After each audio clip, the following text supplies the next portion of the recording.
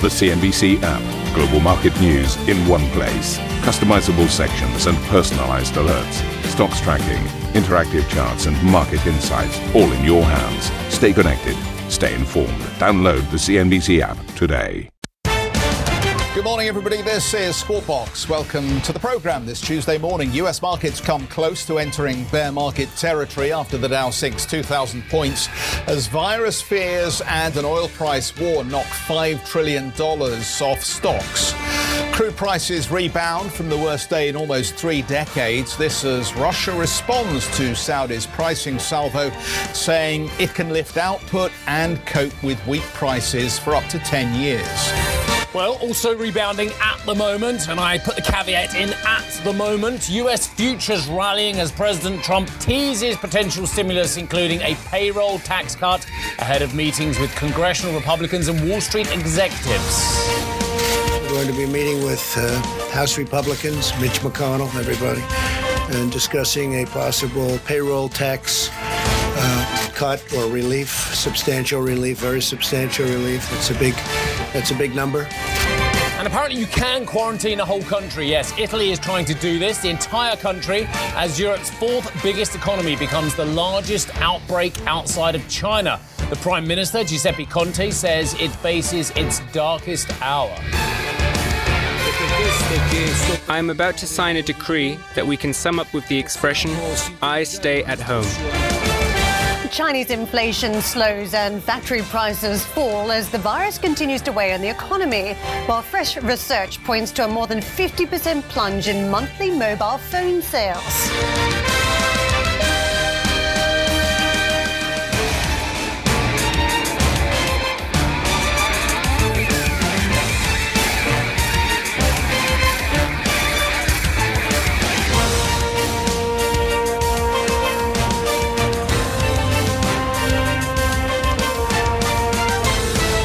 Remarkable day yesterday was, and it looks like we're going to see another very interesting day for markets as we continue to see prices chart the fear, the greed, and all the emotions in between that we see among market participants at the moment. But let's just chart for you how yesterday's Dow performance compares with previous periods that we've seen here. And it's worth just making the note. I did a little bit of digging around, and what we've seen here should just remind us of some of the previous big days that we've had on the Dow. And looking back, the low for 2009 actually came in the 6th of March to 9th of March period in 2009. And it's interesting, March flags as a fascinating month for shifts in markets. If you look back to the tech route, the 2000s, we actually had a peak on the NASDAQ on this day in 2000. So I just wanted to flag that up.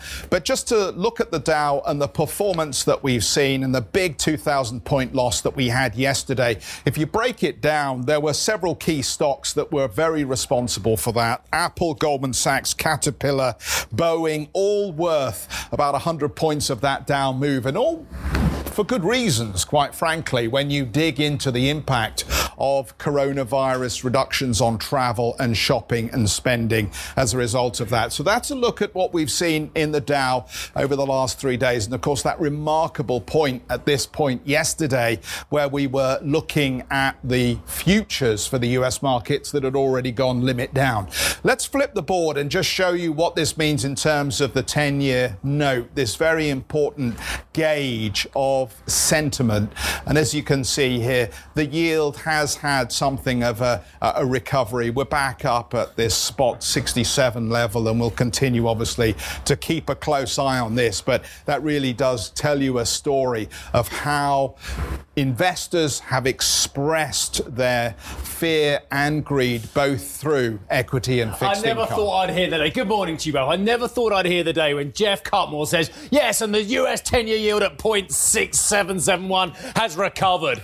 Anyone remember 3.2%? Nah, forget about that. Anyway, what is that? 3-handle ones, they just say. Absolutely. Right, so I've got small crumbs over here as well, and that is the fact that the oil price, having been absolutely bludgeoned has rallied. Look, we're up 8% and we're at $37, which to my mind is exactly half, and we've got an economist, he'll know this, exactly half of the $74 it was trading at its pretty much year peak as well. So we have been bludgeoned like we've never seen, and I mean that, like we have never seen in such a short period of time in the oil price. This one, light sweet crude, had a 27 handle at its low yesterday. So I want to go straight to the top, and I'm not talking about Paul Donovan from UBS, we'll come to him in a moment. I'm talking about Fatih Birol at the IEA. He's the executive director there. And I said to him, Fatih, you know our old adage, us market people have been in and around oil for all our careers. It's the cure for low prices is... Yeah, you've all got it out there. It's not pantomime. It's low prices. Because normally the economic stimuli that is created by a low oil price just sends it right back up again. And because there's a lack of investment at the bottom, it means you get price spikes because you need more demand and there is less supply coming on. He said, this time is different. He said, who's going to get on a plane? Who's going to be driving those extra cars if there's less economic activity? So the worry from the IEA is that, of course, the normal economic stabilisers created by low oil price will not act as a stimulus for the economy because people at the moment are still consumed by coronavirus. The only thing I would say on the contrary to that is despite all of that, despite all of that negativity, the estimates from the IEA yesterday for the whole of 2020, and I'll finish on this point, was only 90,000 barrels a day less consumption. Now, isn't that extraordinary? Despite everything that coronavirus has thrown at it. And by the way, the OECD's got their handle on a little bit of data. They do represent the world's consumers, so they do know what they're talking about.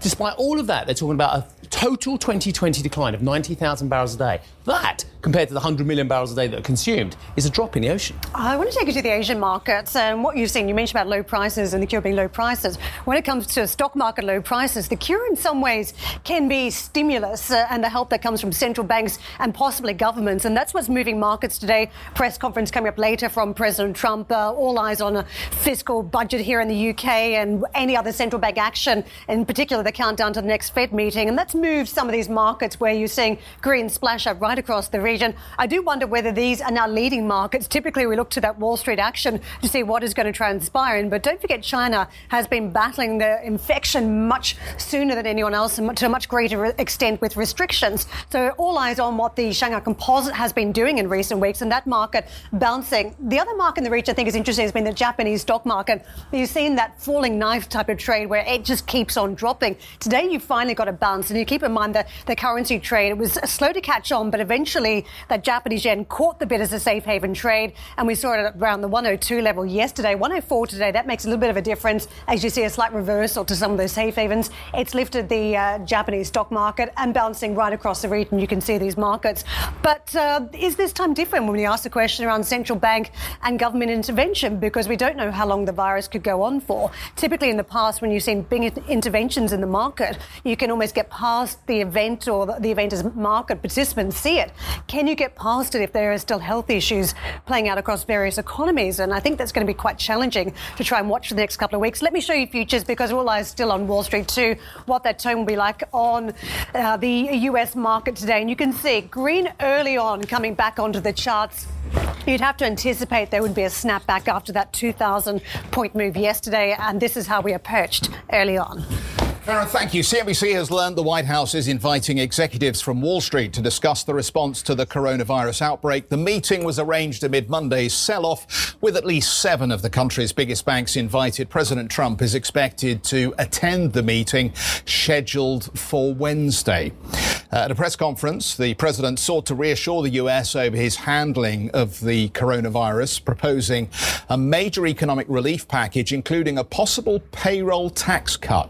We're going to be meeting with House Republicans, Mitch McConnell, everybody, and discussing a possible payroll tax cut or relief, substantial relief, very substantial relief. That's a big number. It's not our country's fault.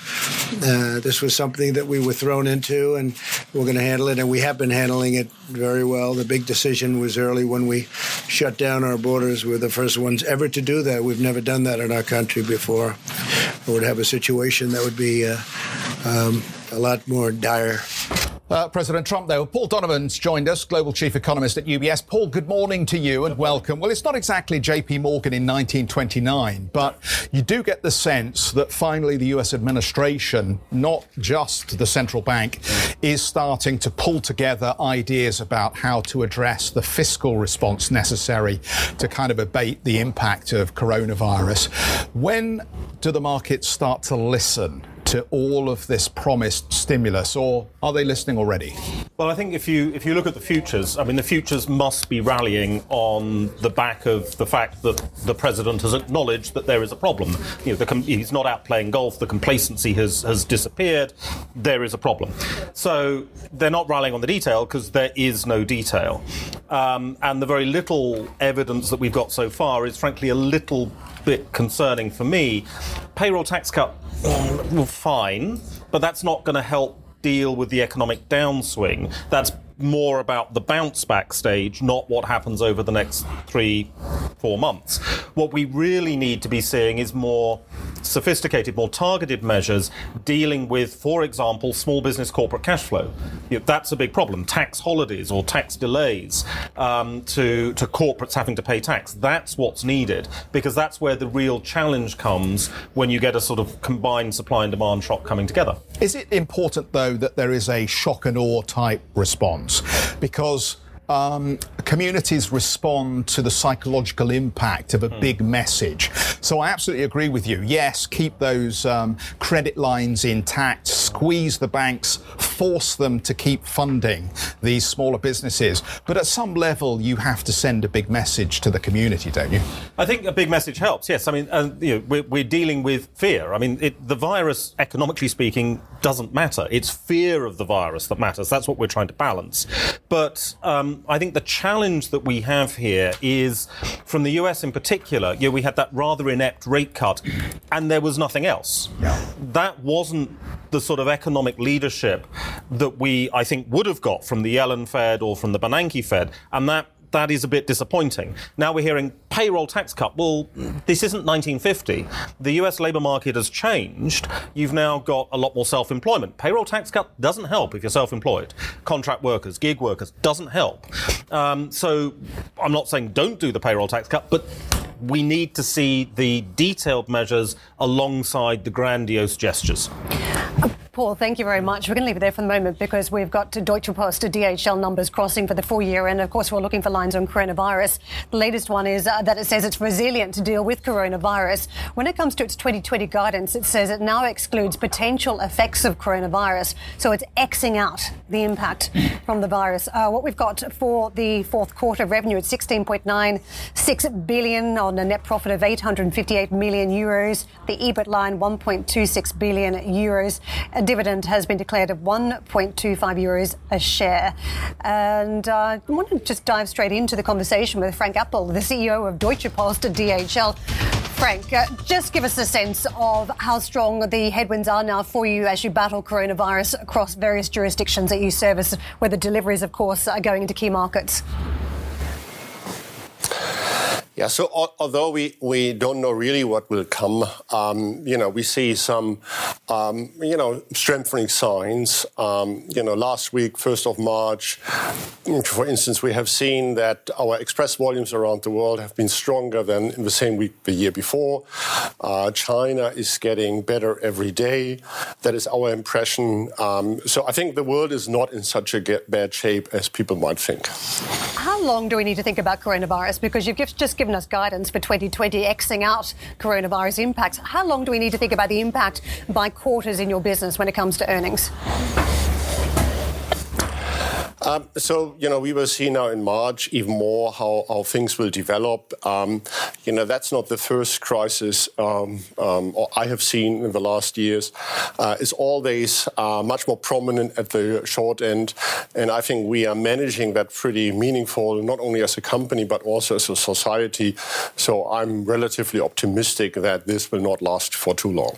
Frank, good morning to you. Look, societal change, structural change in how people work. I guess host were talking off camera about people working more from home. Companies will think about this as well going forward as well. I don't want to kind of put too rosy a picture on terrible events that are going on around the world, but actually, is Deutsche Post in a position where it can take advantage of new societal trends, if indeed they do emerge from this crisis? So, I think that's the wrong question. The more important question is, what is our job to do? We have to protect our employees first. We have to serve our customers in the best way. And, of course, we have to recover our cost as well. So if prices for air capacity are going up, we have to push that further on to customers. But more important for the customers is that we ship the stuff, because that's the constraint at the moment. And I can assure you that our team has done a very good job in the last 4 weeks around the world to manage the coronavirus challenge. Frank, I wonder if you could just talk about some of the other trends and what impact they may have on you. Obviously, we've seen this big collapse in the energy price on the back of this spat between Saudi and Russia. Is that going to have any meaningful effect on your transportation costs? I noticed that you've moved up the range of free cash flow. That will be encouraging, obviously, to your shareholders. But is it possible that there will be more benefits coming down the pipe from cheaper energy? That's a good question, because we don't know how long these cheap energy prices will last. Of course, a lower fuel price is good for our network. But again, we push that further on to our customers as well, reducing fuel surcharges and all this kind of stuff. Again, I think, we are well positioned. We had a record year last year. We know exactly what to do. We have a clear strategy, and we will execute that. And we are not hoping that short-term effects will have a positive or negative impact on our business. I think that's a moment where the strong player should execute just a clear strategy, as we have done in previous times. So we are well positioned. And of course, short-term it might help. More important is that we see the first signs. It's only 1 week in March, but that week was much better than we expected. And just to pick up, I'm always interested in the domestic German market here. We've obviously seen some weakening data out of Germany. Could you give us a sense of, again, how you feel current trading is going for your domestic market and what the outlook is? In our international businesses, Global Forwarding and Express, we said that we have seen some weakening in February, which is now coming back, apparently, at least in 1 week. The other businesses have not been impacted so far so much. I think it's too early to say what that really means for our domestic businesses. So far, we have not seen a major impact. Frank, do you get a comment on supply chain? Because clearly there's been some shortages of product. I mean, toilet roll, for instance, one we were talking about, as we've tried to see more product get to markets. Can you comment on the supply chain shortages we've seen, as just-in-time delivery has clearly been what many of the supermarkets and logistic chains have worked on in recent times? Do things need to change on the back of the problems we've seen in terms of shortages?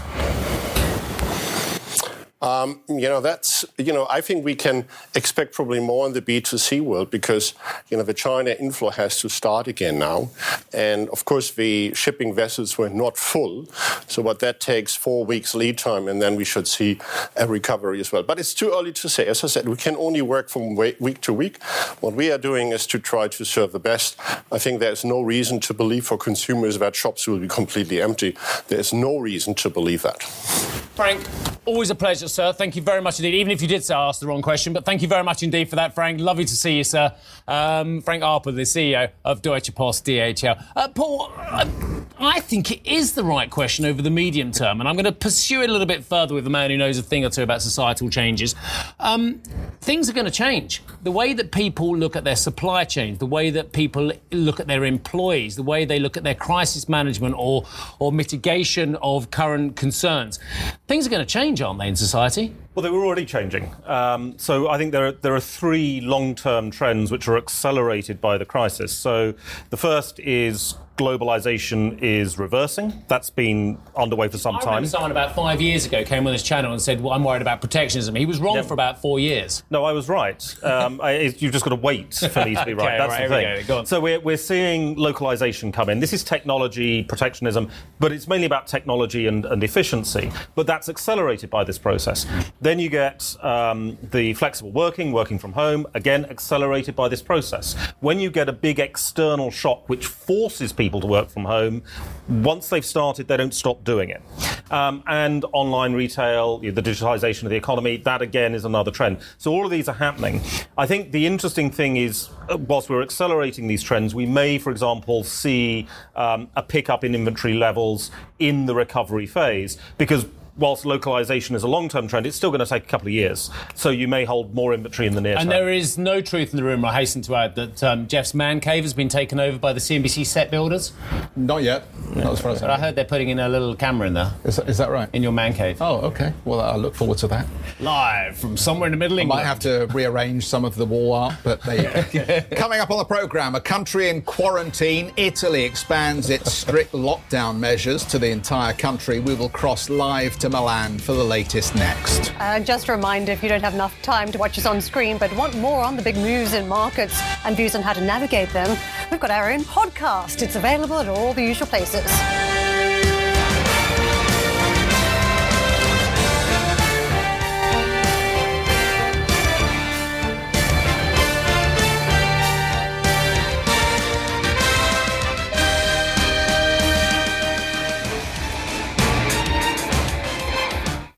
If you enjoy Squawk Box Europe, check out the Brave Ones podcast. The series explores the rise of some of the world's most successful entrepreneurs. Through exclusive interviews with family, friends and colleagues, the Brave Ones podcast features stories of determination, resilience and ingenuity.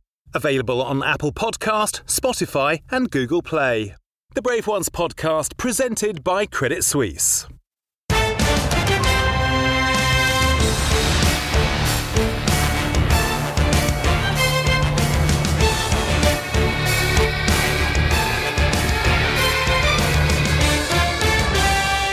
The number of global deaths from coronavirus has risen to more than 3,800, while cases of the infection has increased to above 110,000. That's according to data from the World Health Organization.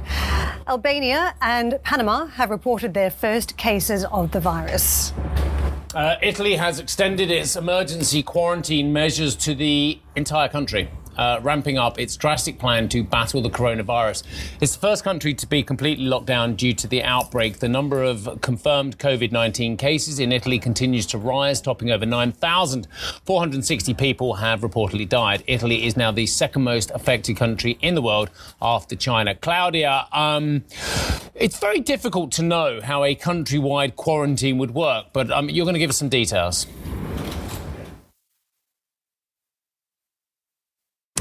Well, we don't know how it's going to work either, to be honest, Steve. I mean, this is a quarantine in which people that need to be moving around because of work or because of health reasons are allowed to move around. You have to have a self-declaration, which I have right here in my hand.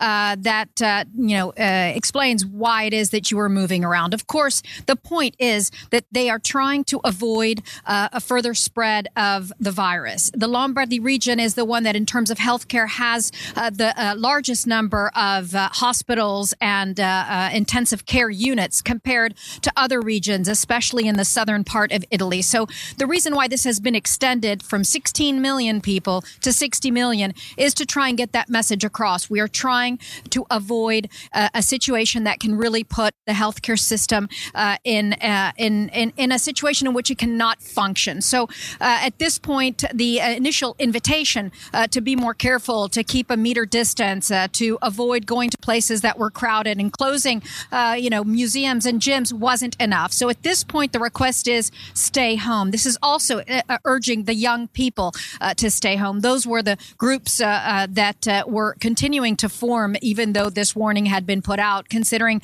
that they were the least hit at that point. But now what has happened, according to these numbers, you mentioned over 9,000 are the total contagions here in Italy, 463 deaths, 724 recoveries. But there is a growing number of younger people that are now contracting and getting into a difficult situation, needing medical care. So they are the ones who could spread this very contagious disease to the elderly people here in Italy that make up almost 25% of the Italian population. So those are the people that we are trying mostly to keep safe. But, how this is going to be carried out is still not clear. Coming here today to the Duomo that you can see behind me, well, of course, it is empty. The few people that I see walking around that are obviously moving for legitimate reasons are mostly wearing masks. And the idea is that the police that I see army trucks here at the Duomo parked, and they're ready to intervene. They're ready to ask questions. There will be fines if people are not justified to be walking around. And there is a fine of over 200 euros as well as imprisonment for up to 3 months if you are caught, walking around when you're not supposed to. So we will know more in the next days of how this quarantine is going to go about. The concern is that this is until the 3rd of April, so it's a very long period of time. Business, though, is open, but clearly I'll see later when stores open up here in Piazza del Duomo, how can people go into the stores if they're not allowed to be there unless they're working there? So that is a big question, and in the next days we will know more about how this will work. For the time being, the markets have been hit, the economy is going to be hit, everyone is scrambling to try and understand exactly what kind of impact this will have. It is clear at this point this is not a quick fix. This will take time, and the economy will definitely suffer, and this will impact 2020 very significantly here in Italy. Back to you, Steve. Claudia, let me pick up. Thanks so much. We will see you a little bit later on. Italian bond yields soared following the quarantine announcement. The 2-year rose as much as 56 basis points to the highest level since June 2019. The spread between the Italian and German 10-year yields spiked above 200 basis points, also the highest level since the summer of 2019. This as bund yields fell to record lows. Paul Donovan is with us, global chief economist at UBS. The market, it seems, is being very discriminating about where it sees strong and weak hands at this point. The throw forward to the Fed meeting again suggests that we'll get rate cuts. Is that your view of what will unfold over coming weeks? So I think we will get rate cuts because the Fed hasn't done anything to dissuade the market from expecting rate cuts. And really, the market has got this so much in its sights that the Fed can't afford to disappoint. My issue with the Fed is I think that they need to do more than rate cuts. There needs to be this more targeted approach, which is what you're seeing from Europe. The sort of rate cut good doesn't actually really work here. And again, a rate cut will benefit the bounce back phase. When we get to the bounce back phase, the rate cut will be great for that. But what we really need is something which helps right now. And rate cuts don't do that quite so much. So more targeted measures alongside the rate cuts is what I hope to see. The rate cut, I think, is a done deal, though. Thank you for listening to Squawk Box Europe Express. For more market-moving news, you can head to CNBC.com. Or join us again on the show with Jeff Cutmore, Steve Sedgwick and Karen Cho, weekdays on CNBC.